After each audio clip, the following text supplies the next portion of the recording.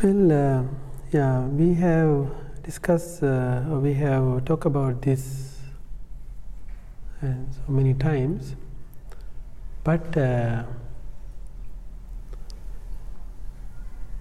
the same time, these are the subjects actually we have to talk again and again. Reason that way we can keep investigate ourselves and going into more deeper. Yeah, let me talk about it from the opposite direction. Just think about in day-to-day life, what do we practice most? And what are we believing most? As a human being or as a living being, our most basic effort is effort to survive. That's our basic effort. Just think about from morning until night, how many things we are doing just because we want to survive. You want to pay bills. Not only you have to help your family to survive. Think about, why do we eat? Why do you pay all the heating bills? And in the summer, air condition, water. The next step would be, while we are surviving and living, we want to feed our senses. Because through senses, we experience pleasure. So simply we call this pleasure, and through senses we experience happiness, looking for happiness. Whenever we are unhappy, we want to get rid of that unhappiness. We want to replace that unhappiness with happiness. That is common for all living beings. Now, what's the method? What's the method we are using to fulfill these expectations?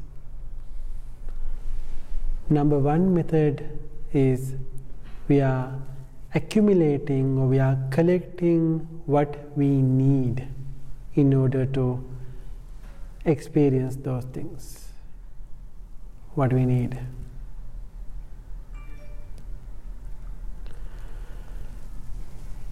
So that urge of need is starting point or base for greed.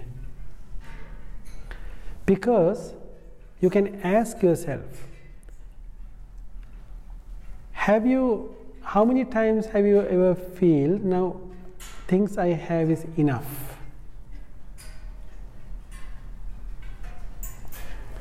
When somebody has something, as long as you don't have it, you are trying your best to achieve it, have it. But once you have it, you want it better. When somebody have a house, first somebody would say, well, okay, at least 1 or 2 bedroom house. Then once when you move into that house, then you are thinking, how can I get a house that I can have an office? Then afterward, I want to have a garage. Then keep adding things. When you have a TV, oh, my TV is too old now. I want a flat screen. Then afterward, all of the features, one after another. What is behind it? We are maintaining the nature of the never satisfying mind. The never satisfying mind is supported by greed. Whatever we have, we want to keep with ourselves. Now, if somebody asks, what's wrong with greed? All of us have greed, but we don't want to say, I am greedy. Because that states as a negative comment.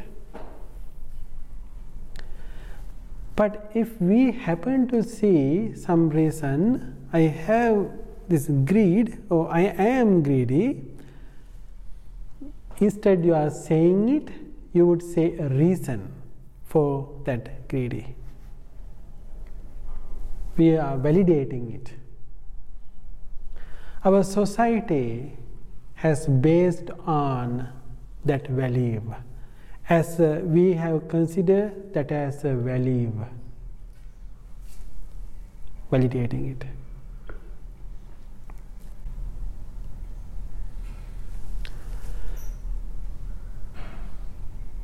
So, now what's the situation for the mind? What is happening to our mind? Mind will never satisfy. Mind will never be free. Because when you have a lot of things, then you have a lot of challenge Because the nature of the world is, just think, if somebody have one car, that person only have to take care of one car, repair only one car. Changing tires only for one car, gas only for one car. But if you happen to have a few different cars, one for your regular work, the other one for your recreation, so that way it's adding, the troubles are adding. If somebody have one house to take care, then only you have trouble for one house. But in case if you have few different houses, so what is happening? Your mind has to engage with all of those things. But we have not trained to see this as a burden, those as a burden. We don't see it. We say, that's what I need to do, but that makes me happy because I can use it.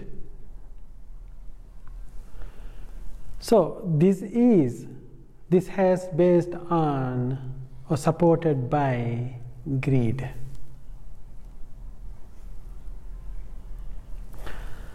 As a result of it, what is happening, whether we know or we don't know, we are living by unsatisfaction or pain.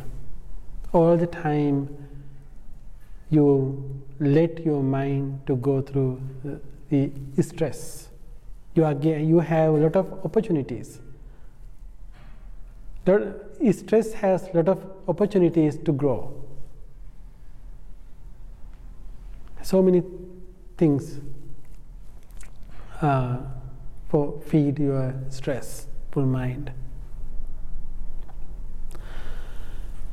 Now, when mindful people recognize this, to address this issue, address this situation, you introduce different qualities.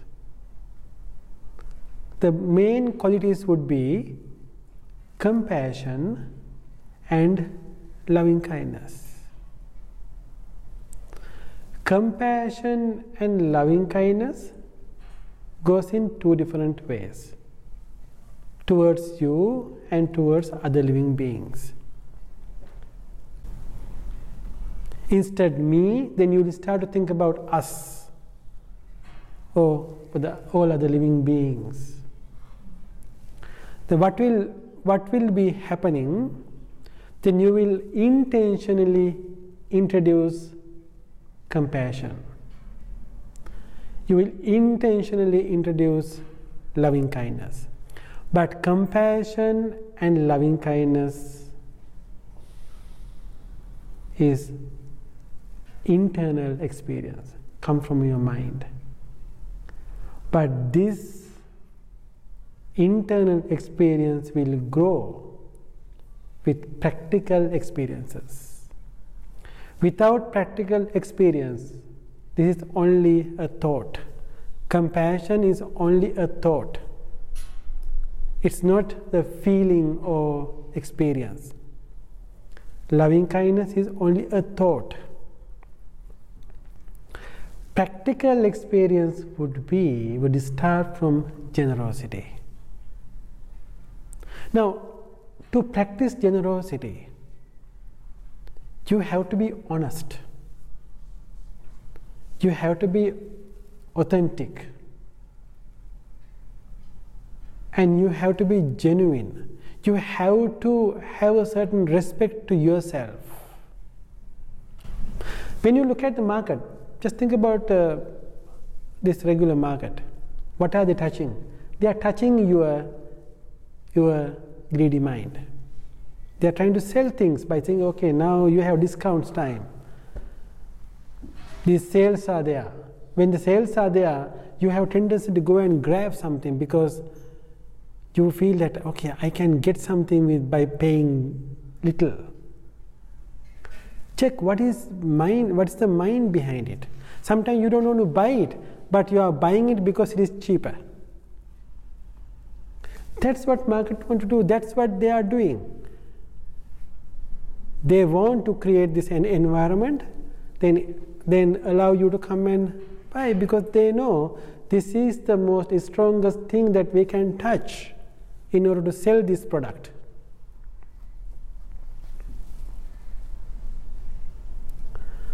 So that's what we have giving value. So, but when you have compassion, what is happening? You don't see the value in there, because you select you as a most valuable person. When you select your mind and your well-being as a most valuable thing for you, you will not choose anything else by letting go your peacefulness. Then what do? You recognize this compassion inside, then you will happily practice generosity. You will happily practice generosity. When you practice generosity, it will bring joyfulness.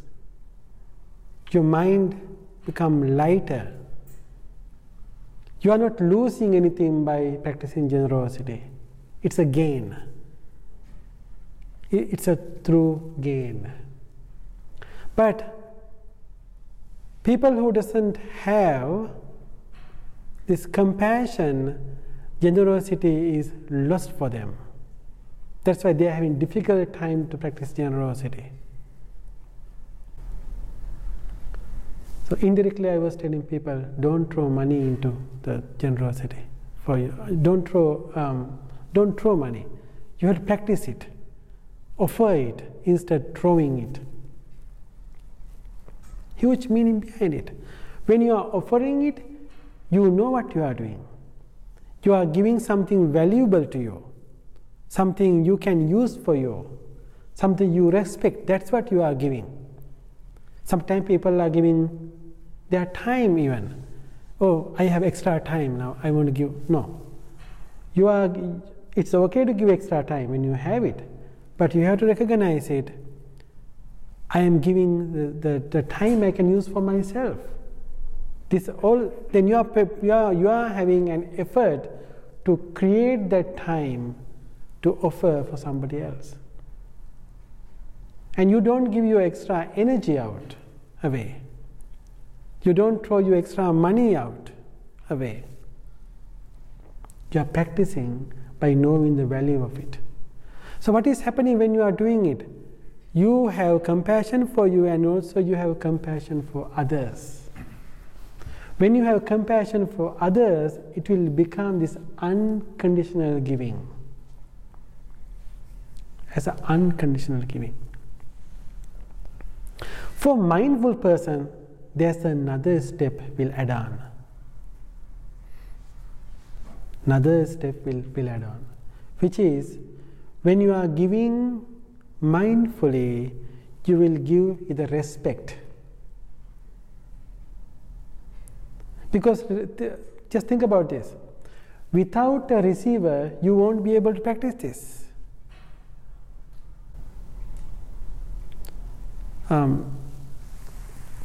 A story came to my head.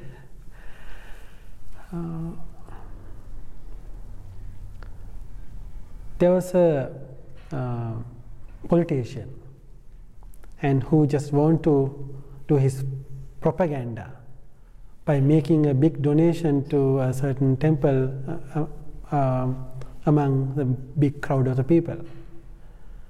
So this can be very equal to if somebody want to make a big donation for gain propaganda by donating to church or any religious place or public place. So he came, and then with the big propaganda he offered the bag of money, and this monk accepted it. He left it on side. He was continuing his work. Then this man was keep asking, "Oh, Bhante, you know, and there's a lot of money in there." "Okay, thank you." He was now continuing it.